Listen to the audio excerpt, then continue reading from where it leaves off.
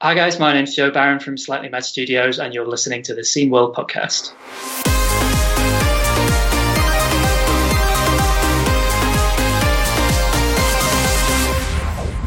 Hey, it's the Scene World podcast. My name is AJ, and that is Jurg over there. And I've already lost all the energy that I had when I started.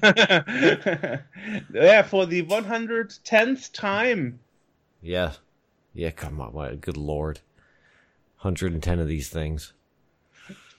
Well, it was your idea. Yes. Yeah. In a minute today, we are talking with Carl Lillerud. Did I say that correctly? Yes. He is an entrepreneur. He has a book out, and we are going to be talking a little bit about, about his book and about, since he's got these entrepreneurial,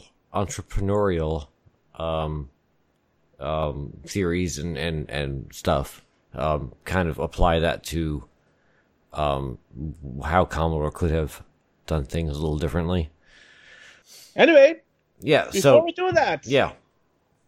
News. So, I got two pieces of news. Actually, three pieces of news. Let's start with the internal news. We got a PR assistant. Oh my god. Somebody that will help us with the social media game, because we are not very good at it. At least we could be better. And so we got our previous guest removed. Yes. And yeah, well, Dennis, welcome to the team. Very happy to have you in the team. And as you could hear in the interview with him, he is a big fan of us. Mm-hmm. And so in our last team meeting 2 weeks ago, we discussed if perhaps we should ask him to join, because he's really good in this social media thing. And he agreed. So, hey, welcome to the team. I hope you also stay 20 years like the others, or even longer. Let's see. Alrighty. So, without further... Well, I got some news. You got some news too? I got a couple of pieces of news here, which... there's one thing that I'm seeing, which is that we've got on the C64, there's the SD2IEC device, and there's all these different things for using SD stuff. On the Amiga, for some reason, the Amiga people love freaking compact flash. CF cards are like just where it's at. And I just discovered that that's because the CF cards use the regular the IDE standard. So it's really easy to, just to kind of use them in place of an IDE drive. But I kind of like SD cards, and you can get them at higher capacities for cheaper and all that stuff. And so far, like for the Amiga, your only real solution is like a Gotek for, you use it's a fake floppy drive, and you stick a USB stick in it, and there's disk images and stuff on that.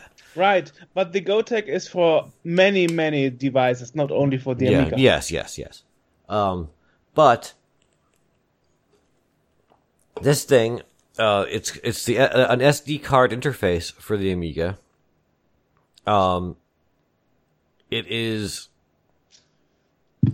There's an open source web page on GitLab. It's called the SD Box. It plugs into the parallel port, weirdly enough, which is what you would normally plug your printer into. And it is an SD card reader and writer, which promises a hard drive-like experience on the Amiga, but using an SD card. Nice. So in this, you could kind of skip the whole, like I've got the ACA 500 Plus from Individual, which has, the onboard CF card things that act as hard drives. But with something like this, you wouldn't even have to expand the computer. You just plug this into your parallel port, and you'd have a hard drive, essentially. Oh, okay then. No, at the moment, I don't think that's being actually sold. I think that you can build them yourself. But I'm sure it's only a matter of time before someone starts selling them on eBay and, Wink, wink. Yeah. And my second piece of news is we talked to Thomas Cherry Holmes about the Plato Online thing. We did. A while back. One of his other big projects is the FujiNet, which is a network adapter that it was supposed to be a network adapter, but kind of morphed into a sort of everything emulator for the Atari. You know, the Atari. You know, the Commodore has their serial bus, and the Atari has that SIO bus, which is what you plug into your floppy drives and whatever else. And the FujiNet kind of became an everything peripheral emulator for the SIO bus. Wow. You know, so you can log into BBSs. You can get on the internet, get onto the BBSs, get Atari disk images from servers, play network games, pull up cartridge and disk images on an SD card, all that junk. On his Twitter t'other day, 17 hours ago, exactly, as of this recording, Thomas Cherry Holmes teased a Commodore 64 version of the FujiNet. You know, there are people in this retro demo scene or hardware world that you wouldn't believe the world would still be the same if they weren't around. I know. One would be Vanessa Dennenberg. Mm-hmm. I mean, when I saw what she was doing, like when I first got in touch with the NTSC scene together with you and other people, she was also on the list I contacted. You know, I was like, wow. And then you have Thomas Cherry Holmes. He is also doing magical tricks. Yes. And emulators and rebuilding systems, re-engineering. Another person would be Jim Brain, who took over all the GVDOS stuff from CMD. Like, amazing. You know. It's incredible because because it's or Jens Schoenfeld. Jens Schoenfeld is also one of those magical hardware developers and inventors and creators, and the retro community is very, very I would say praised and very, very good with coming up with people to be creative in the hardware world, and that's amazing. The scene is very, very lucky that these people are around to keep things moving along and continue to produce things like this. Exactly. That's totally amazing. Yeah. So the a C64 FujiNet would obviously it would allow the machine to connect to the internet. It would probably be an SD to IEC device. And Lord knows what else it could do, because it's a general, IEC, it would be a general IEC peripheral emulator. So it could pretend to be a printer, or it could pretend to be anything that you would plug into the IEC bus. So. Yeah. Another bit of news regarding the Amiga is from Amiga News. .de. The US trademark Amiga is now registered by Amiga Corporation. Okay. Last autumn, Hyperion had withdrawn its opposition against Clontario's reputation of the OS trademark Amiga, according to a current paperwork from the US Patent and Trademark Office. Okay. The mark is now properly registered, and there is also a note from the staff about it, and I think we will list to it.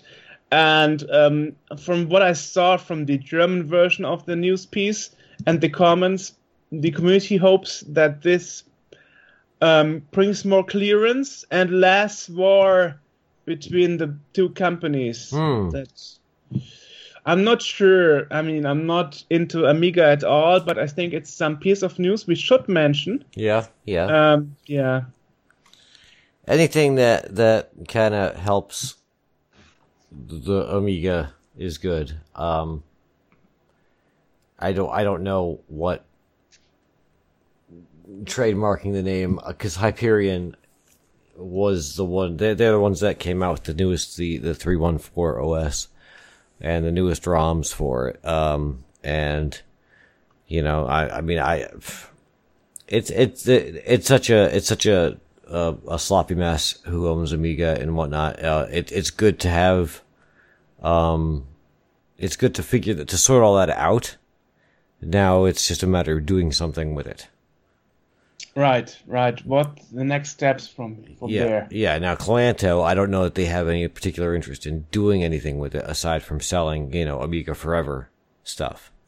You know, It's like we're still. I mean, yeah, they are also involved with the Z64 Mini and Z64, the Z64, because the emulator inside seems to be what they are using and provided. Yeah. So they got their foot into the hardware market thanks to those mini lines. Yeah, and maybe there's. I did see a thing a while back. I think we talked about it here, that someone had teased kind of the Amiga 500 or something to that effect.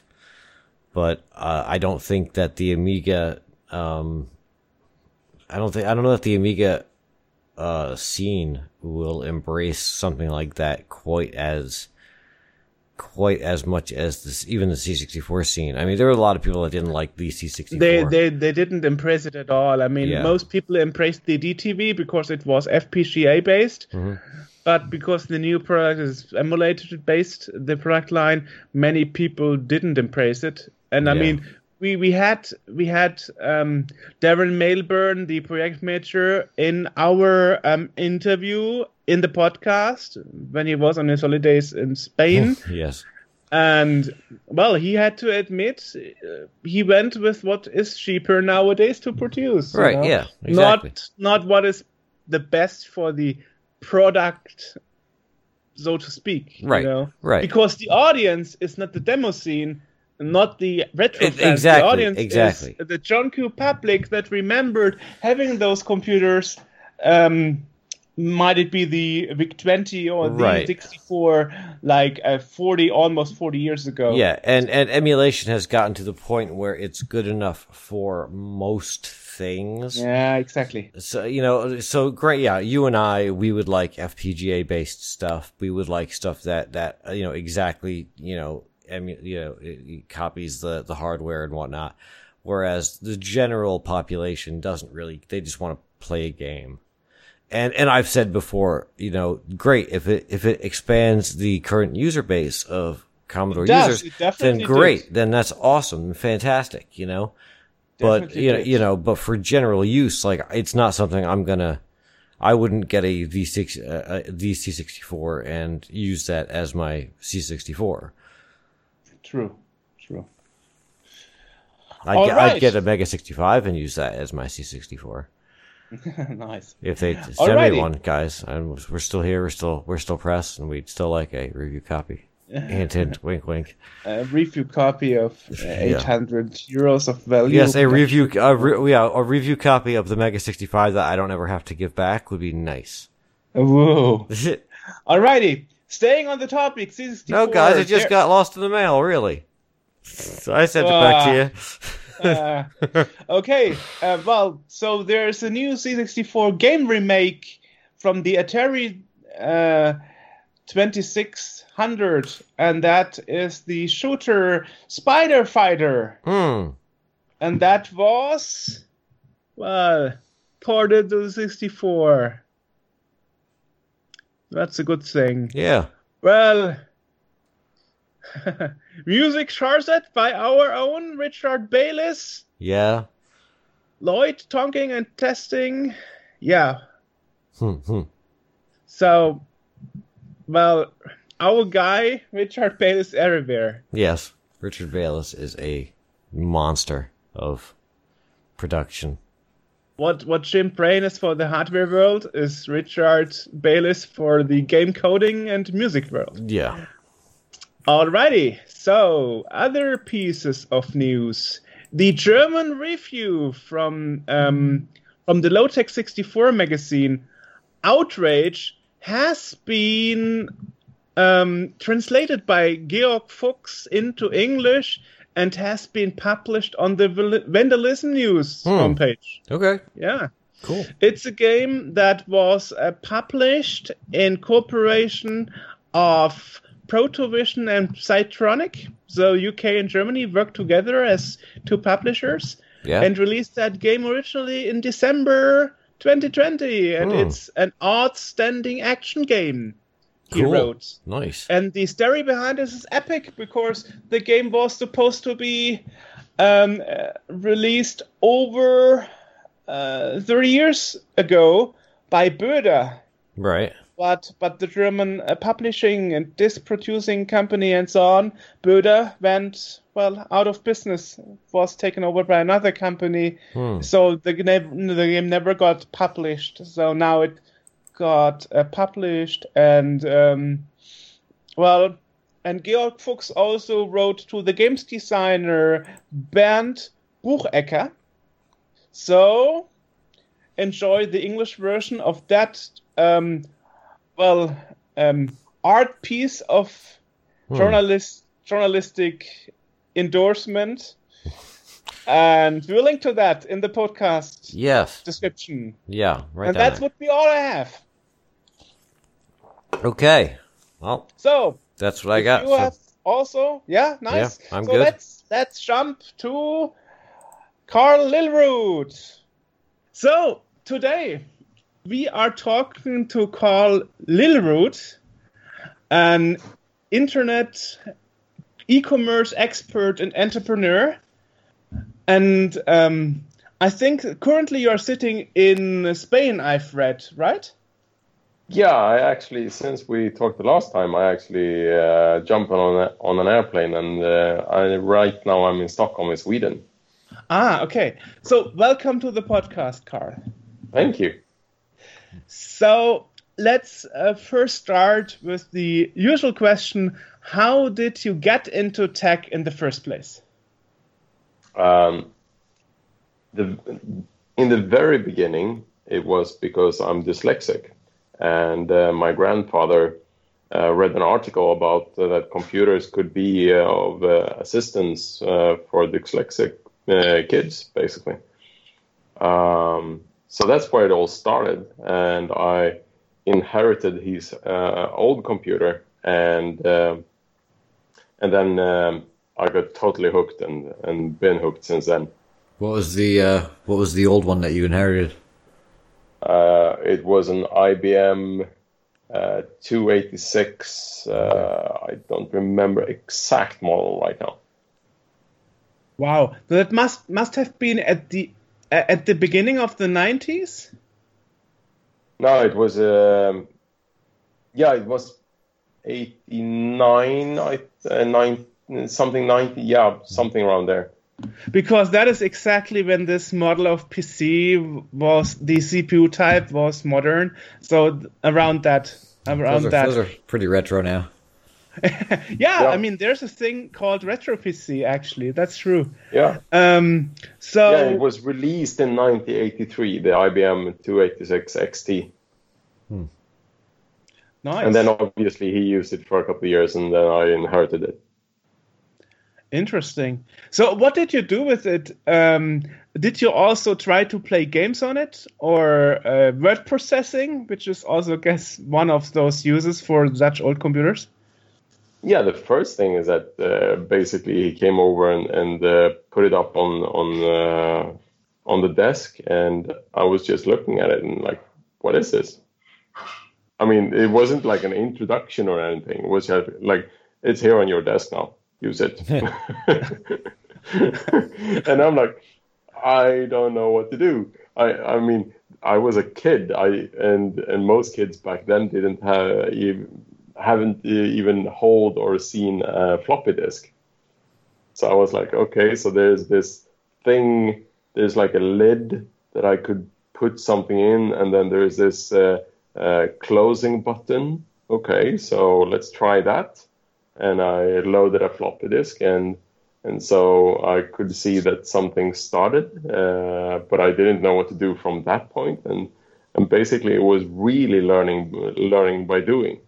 So the first thing, to answer your question, the first thing that I started with was just understanding the DOS commands. And after that, I got from a friend a game called Stugan, which is a text-based game where basically you're presented with what you see, but in text. Like, okay, so you're standing in front of a house, and then it's up to you to write commands. So like a text adventure. Yes. Yeah. Ah, okay, interesting. And then at some point you decide to be an entrepreneur and e-commerce expert. I guess that is there are some things that happened in between. Yeah, I'd say so. Yeah, there's been a little bit of progress since then. Yeah, definitely. So I started playing with computers as a kid, and I became quite good at it. So I became a consultant for small companies in Stockholm, where I could help them with their IT needs, basically. So I started my first company when I was 16 as an IT consultant. Okay, that's quite early to run your own company, even in Sweden, I guess. Yeah, it was actually illegal at that time. And it was a real struggle to get the paperwork through. But, okay. To my, it was good for me because the system for registering companies was paper-based back then. So somehow we managed to get the paperwork through. While if it would have been based on a computer, then it would just return error. Which is interesting. I mean, you would think as a teenager you have other problems, life issues, or going to the discotheque on weekends, spending free time with friends. Instead, you were focusing on creating your own first company. Yeah, but I had so much fun doing it. I mean, it was like a new world that most people couldn't see. It was like an adventure, and also just the challenges in front of me all the time. So there's a company that have this particular problem, and then so let's see how we can fix this. So it was almost like the game I told you about. Like, you're presented with a problem. Now it's just up to you to solve it.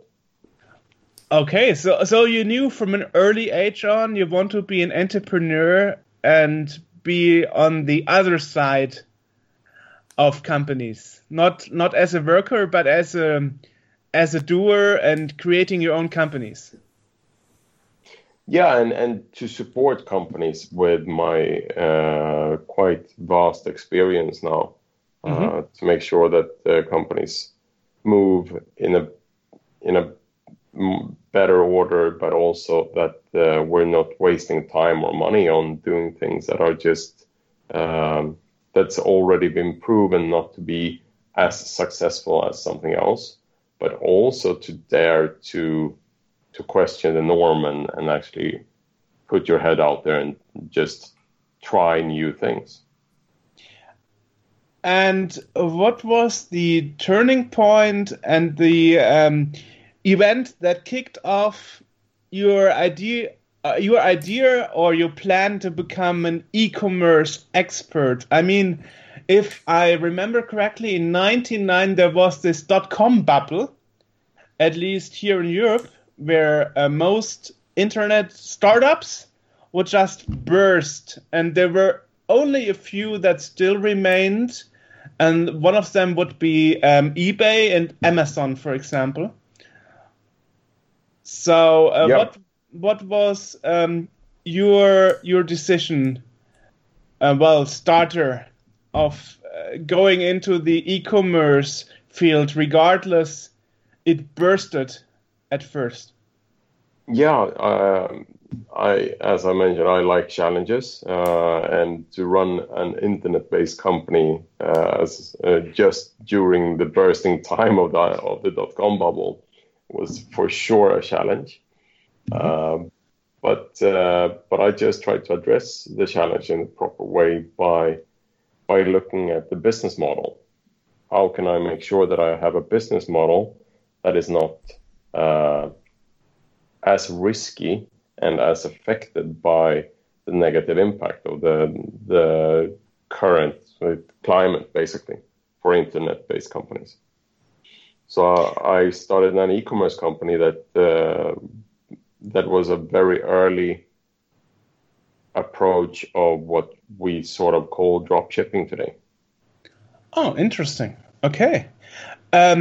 You once said in an interview that I've seen that you have a little, I would say, problem or issue, and that is that you have constantly ideas every couple of months for new projects and companies and IT-related or e-business related ideas. Yes. And this statement surprised me, because you would think that nowadays there is almost everything already available. Well, no, I have the same problem. It's just that all my ideas suck. I would say that that's a good start. You have to start somewhere, and then as you become more and more aware of your idea process or idea cycle, you can actually see how you can improve your idea machine, sort of. Mm-hmm. Because you need to start somewhere. I mean, when you were a kid, you like all kids, you sucked at walking. As an infant, you were just lying there. And eventually you start to crawl, and eventually you could actually stand up. And after a while, you learn to walk. Mm-hmm. It's the same thing with almost everything. And to be an entrepreneur is quite challenging. You need to really know about how the world might hit you back, but you need to just still keep on standing and try to prove to the rest of the world that what you have come up with is a really, really good thing. And in many situations, what you think is good is not actually good to the general public. Right. So when other company went under in this .com bubble, you actually analyzed what they were doing wrong and putting your new ideas in new companies, but not doing the same mistakes. Yeah, exactly. And also try to look at what assumption they were driven on, because there's so many assumptions that we base our decisions on. How can I actually step into those assumptions and see if they are correct? But I guess as an entrepreneur, it's also, I guess, a goal that you build up a new company based on an idea and then reach the point with the company that it can run on its own. Because if you really make new companies every couple of months, you cannot be the CEO of all the companies you have created. Yeah, so that's you need to figure out the model for how to do that. So one thing is that first understand why you have these ideas. The second thing is to understand what is the goal with these ideas. Is it to make money? Is it to become a superstar? Or is it to just use it as personal development and learn from it? And then if you are in a situation where you're running several ideas, some of them might prove to be successful, and then you will have a time constraint, or you always have a time constraint, but you'll have a different type of time constraint. And you need to know and understand what your best abilities are.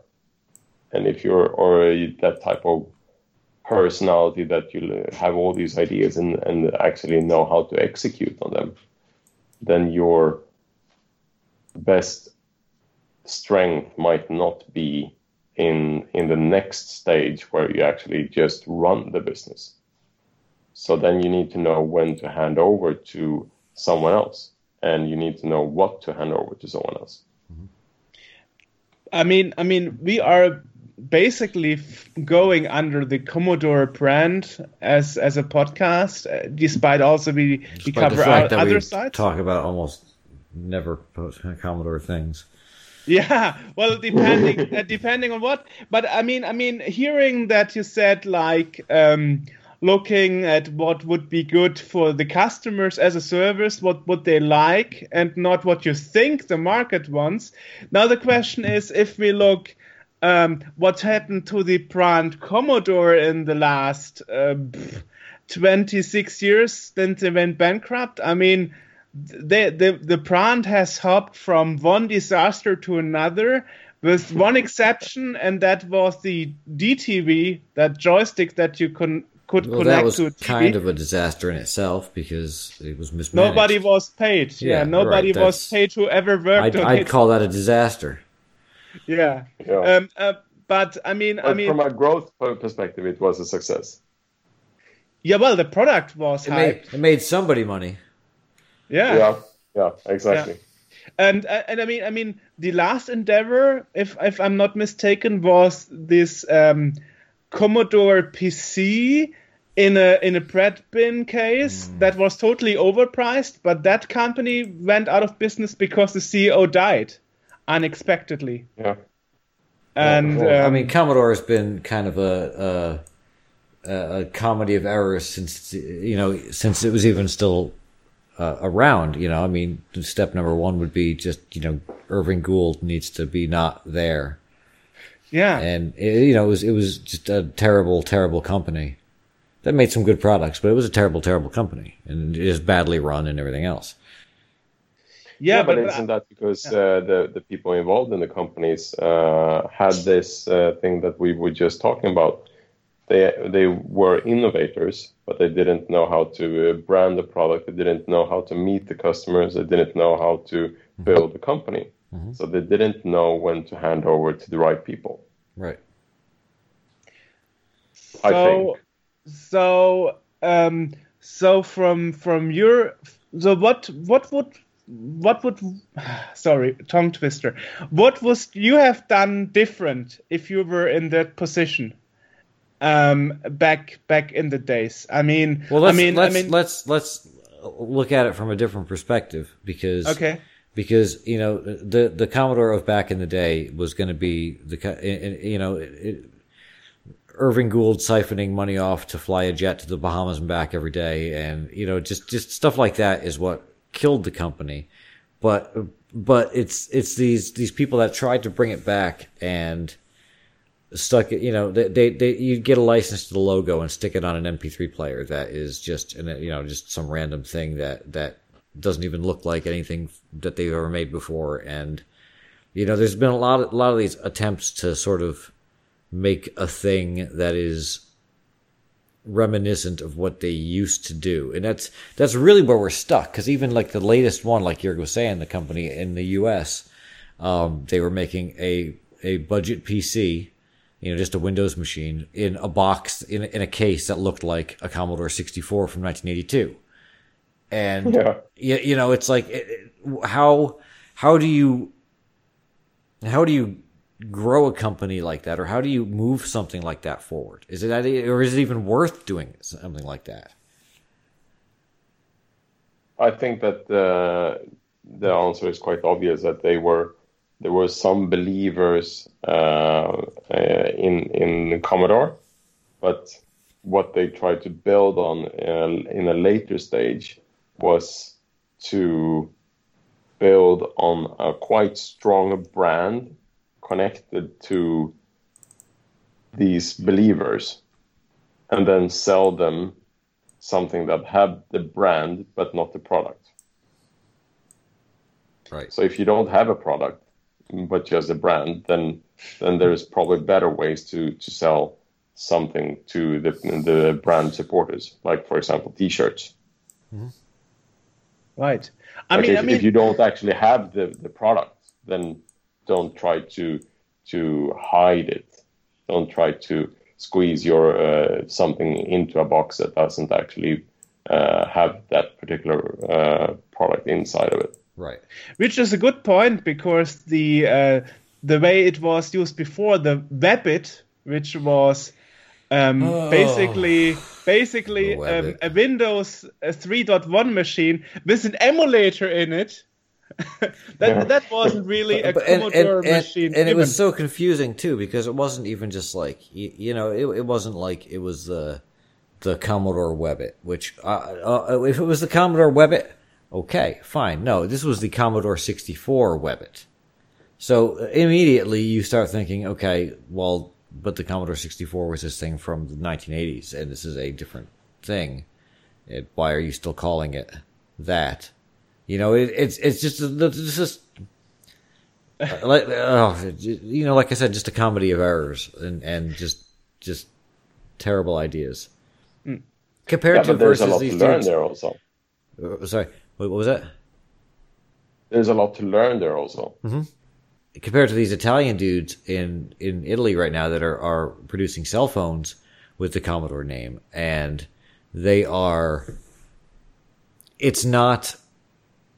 They're using the name, I guess, for brand recognition, but they're also doing sort of the kind of thing that Commodore would probably have been doing if they were still around now. They're not like stuck trying to be like, it's a Commodore 64 telephone. Like, no, that's not what it is. It's a Google phone with the Commodore logo. Yeah. But that's, there's two things to it there.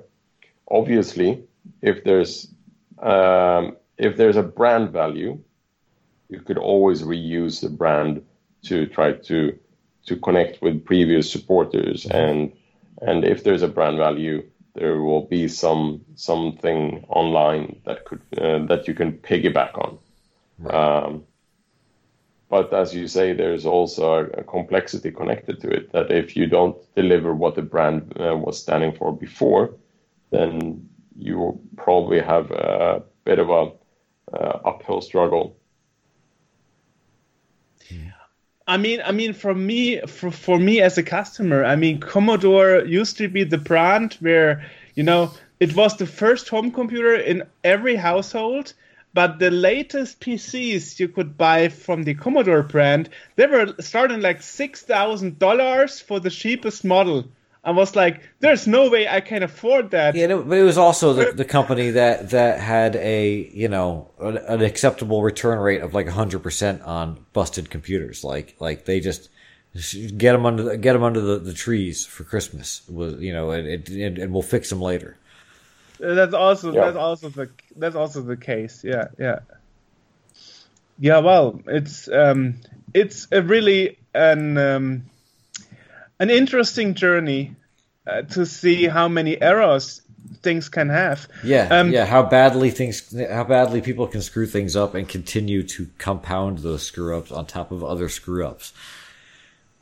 It's but in this strange world that we're living in, if you get publicity, you can get investors money, or you could get investors money. I would say that investors today are much more picky about what they actually invest in. Right.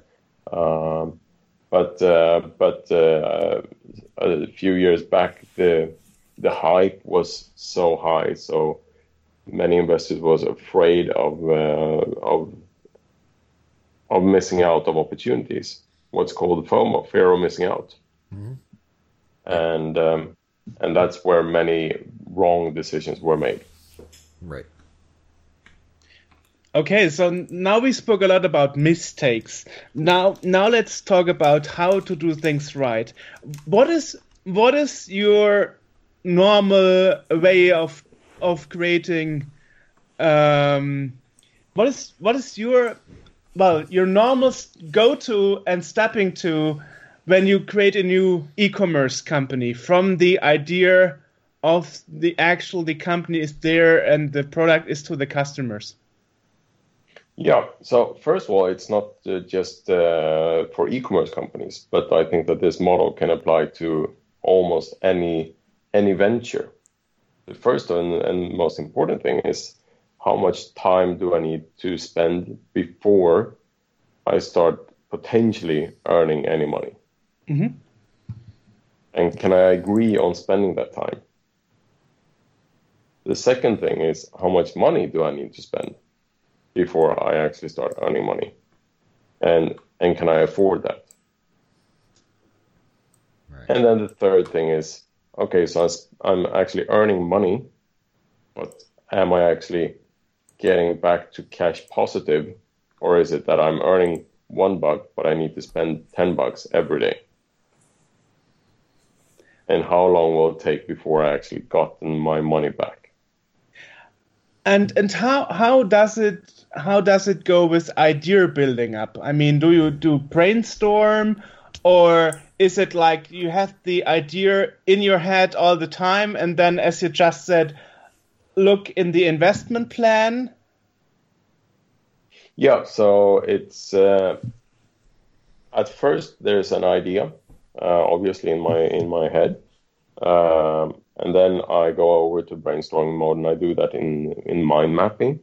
So I use a tool called MindMeister, which I really love, and I just start to push out the different thoughts that I have. So basically, I'm making space in my mind for new thoughts connected to this, because if I try to keep everything in my mind, I will lose some of them.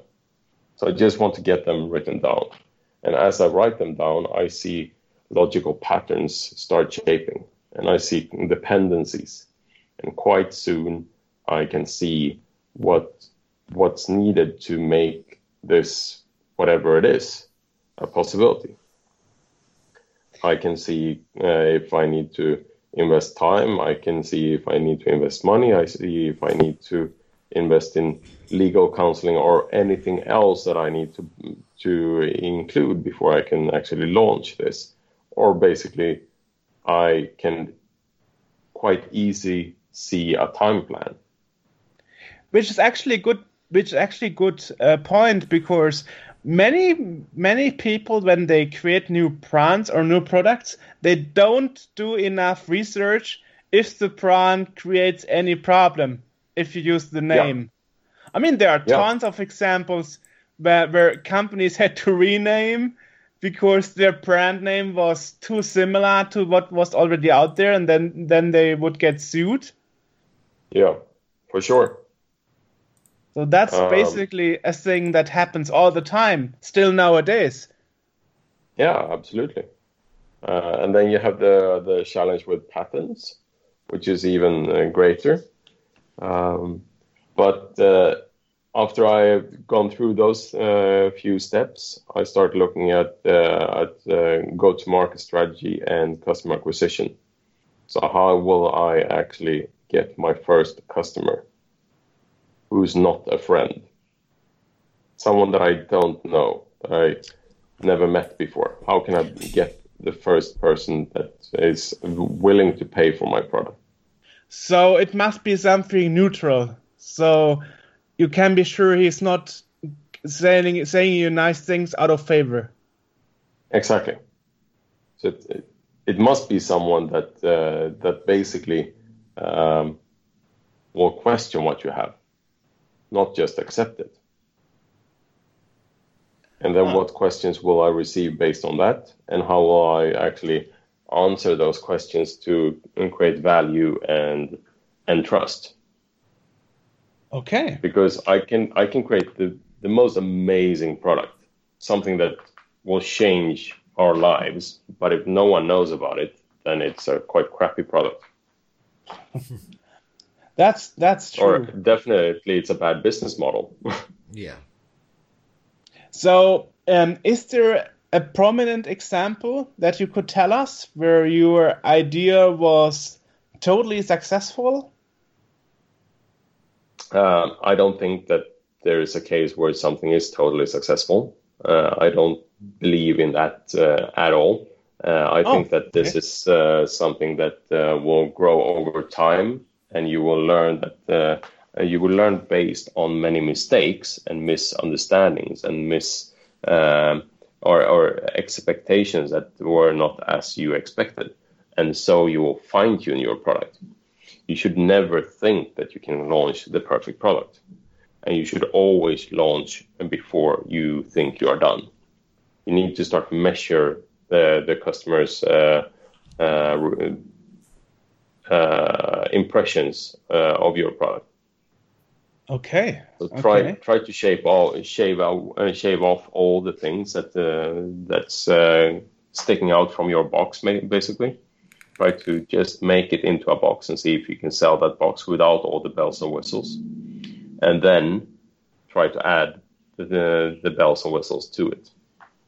That's quite interesting, because I thought always, as somebody having no idea about entrepreneurship, I always thought like, first you have the idea, then you think about how can I get the money together to actually start producing the product. But if you say you don't start your new company with the assumption that your product is perfect, but you are taking it slow and thinking in little steps, that's a different approach than I thought I would go. Because I think if I, as somebody creating the company, don't think that my product is awesome, why would I even try wasting energy in it, trying to build up the company? Yeah, you should definitely think that your product is awesome.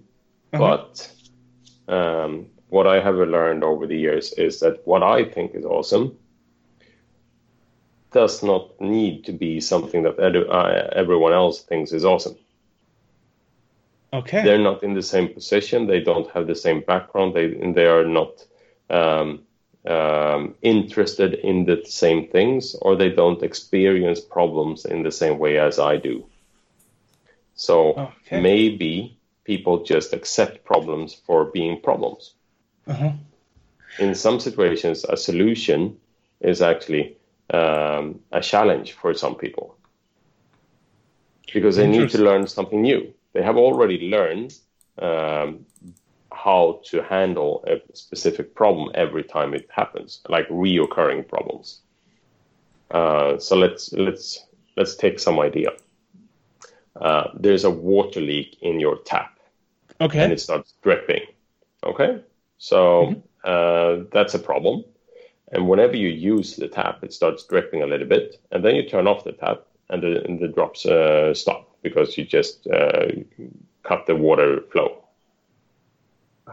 Then if I were a plumber, I could say that is a problem and I can fix it. And let's say that it's costing you $50 because I need to disassemble it and do some things and put in some new pieces or whatever. And then the receiving end might say, yeah, but it's okay. I'm not bothered by this problem. It's just dropping a little bit when I'm using the tap. Yeah, but it's a problem. It's not working because I'm a plumber and I see this problem. I know how to fix it. Yeah, but I won't pay $50 for that. And that's the reality that many people don't think of, that the problem that you experience as a big problem might not be experienced by the receiving end as a big problem. I actually have a real-life example of that. When I was in Sofia, Bulgaria 12 years ago, I was doing a call to my family over Skype to say, like, I arrived well. But I heard the CPU fan was rattling. And I told them, okay, you need to invest the €5 and get a new fan, because otherwise your CPU will burn from overheating. Yeah. And they told me, no, it's not a big deal. It's just a bit loud, but the computer works fine. And then a month later, I was told, yeah, the fan stopped working, the CPU blew, and the PC stopped working. And then it was more expensive to replace the computer altogether than just getting rid of the problem when it was still little and did cost less to get it fixed. Yeah. So I guess that's a world we live in, that some people see these problems as opportunities, and many other people see problems as things that they just need to accept. And they don't see the future of, the problem could get bigger with time and then in the end cost you more than when you, and instead of fixing it in the first place, when you still had a chance to have it under control. Exactly. Interesting. Yeah. So you say that the basic perception of the average person of, as long as it's not a big problem for me, I keep it the way it is obviously not the best solution. And you see it not as a problem, you see it as an opportunity to create something better and rather take the risk than not even start trying. Yeah. Okay. I mean, we should always try to improve in whatever situation it is. Otherwise, we're just wasting life. True. Okay. So whatever it is, I try to improve, and whatever it is, I try to learn from that improvement process.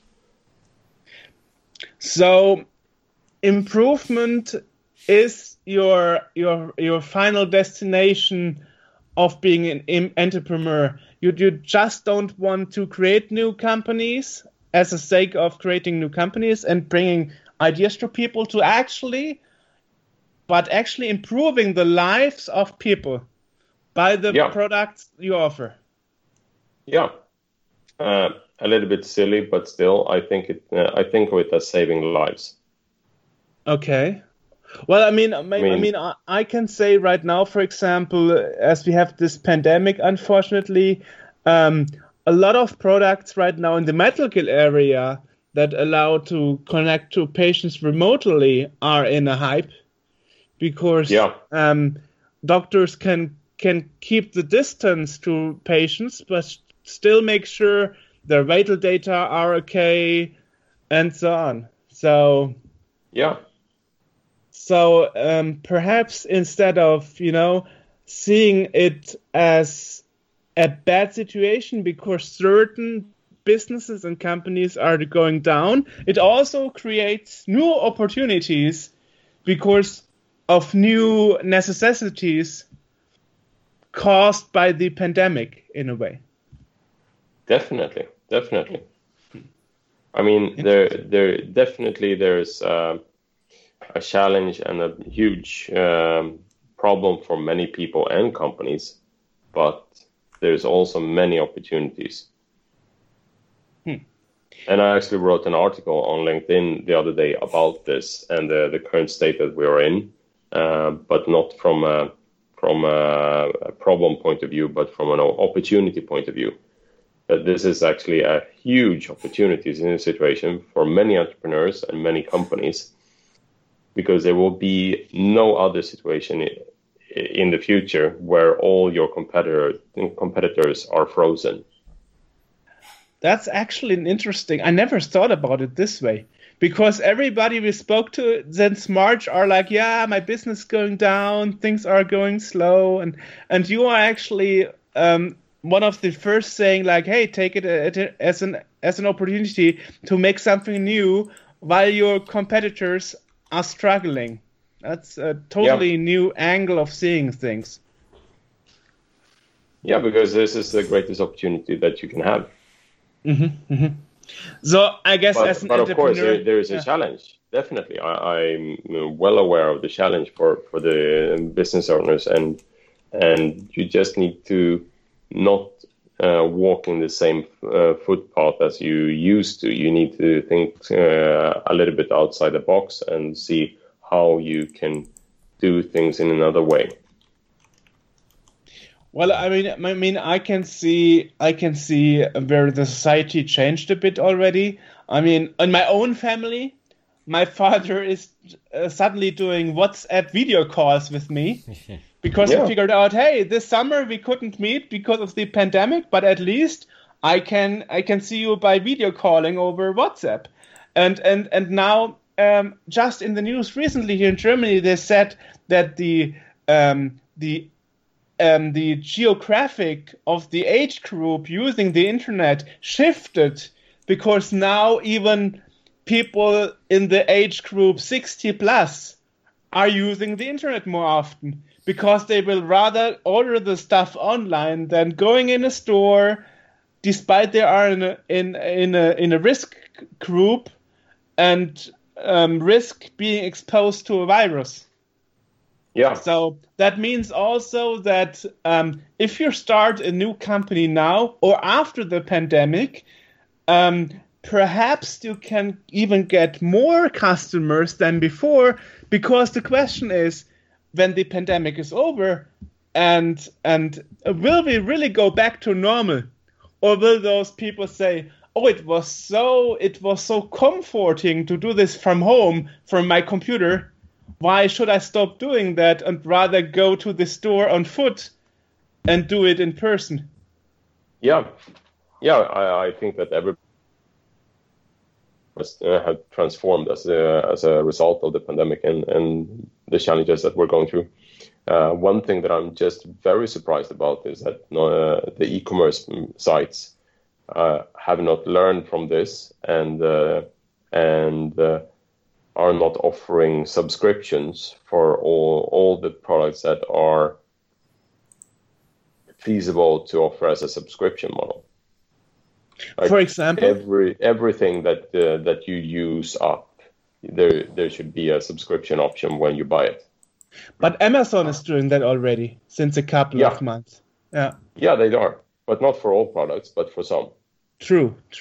Yeah, they didn't do it for toilet paper for a reason.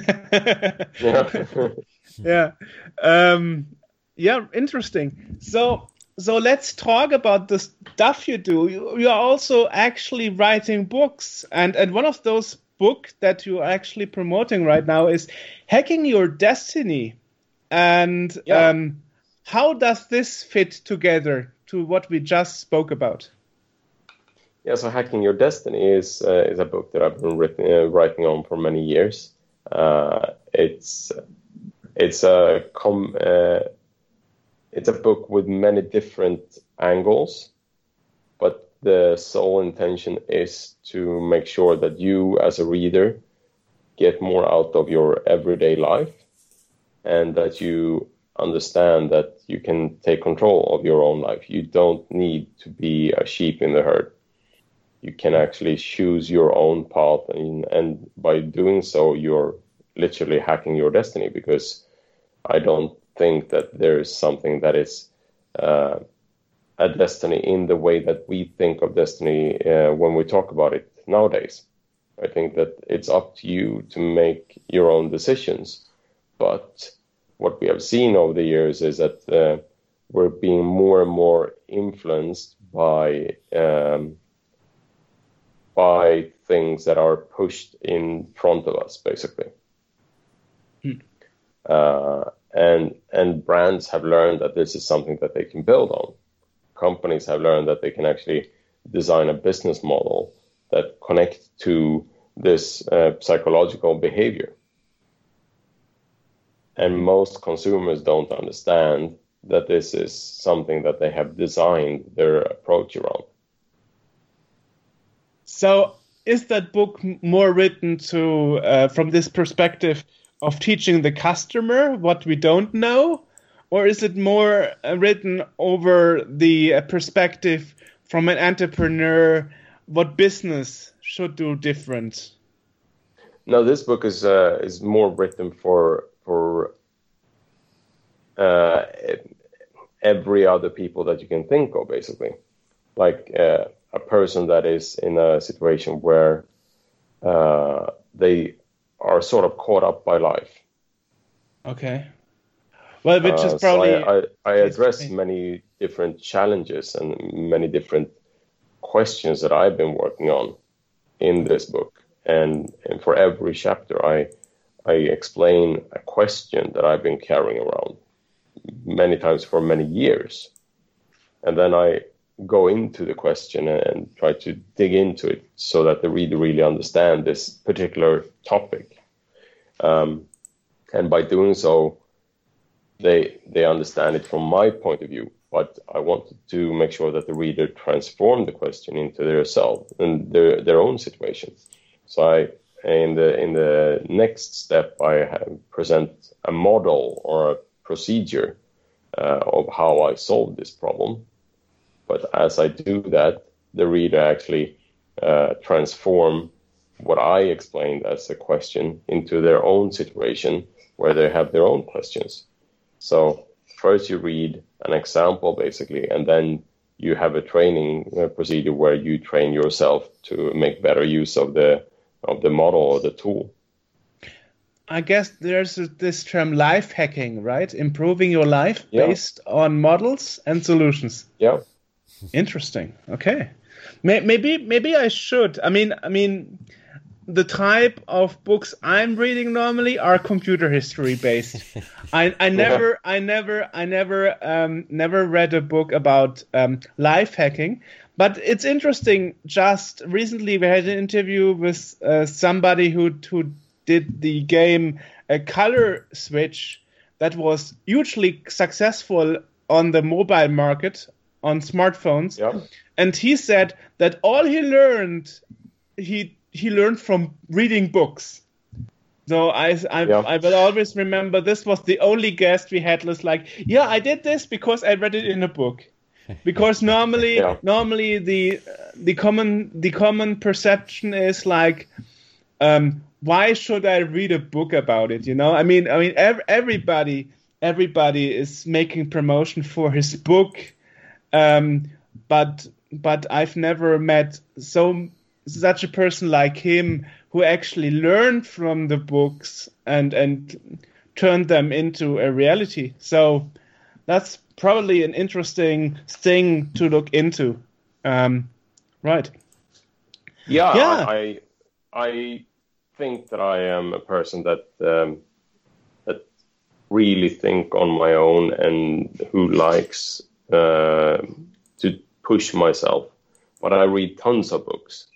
Mm-hmm. And it helps me to make use of other people's life experiences. And it helps me to run faster, basically, and make wiser decisions. Because you're not repeating the mistakes others did. Yeah, and maybe I'm combining 5 different solutions that I read about in different books and making use of the mistakes that I might have read about in 3 other books. And by doing so, I come up with a totally new solution. That's interesting. Yeah, maybe I should read those. Well, I mean, hey, I'm always open to learn something. Because my perspective as a child was always like, yeah, you know, how do you know that what you read in the book is actually useful for your life? You in the end, you never know until you actually bought the book, read the book, and then tried it out. You know. Yeah. Well, yeah, that's the case for anything, whether you're seeing an idea online or in a book or whatever. It's all, you know. Well, I mean, so basically from my side, that would be all the questions I had. I mean, we already filled an hour with that. Thanks for sitting with us, Carl. Thank you. Was a nice insight in learning what an entrepreneur is doing and covering the e-commerce. Because normally, you know, you read about Dutch people in the news, but you actually normally don't talk to an entrepreneur. So, yeah, I'm happy we finally did this interview. Yes. Yeah. Thank you so much, guys. And if you like, you can just go to carlilrud.com to find out more about me and the books and my TED Talks and so on, which I think you might find interesting. Absolutely. And we'll put a link to all that in the podcast description down below. And I'm pointing, even though this is an audio podcast and no one can see me. But we'll put that down there so everyone can click on that and check out what you've got going on. Amazing. Great. Okay, Awesome. great. So thanks Perfect. for taking the time, Carl. Yes, and thanks for sitting with us. have a good evening, right? Same to you. Yeah, Take care, guys. bye.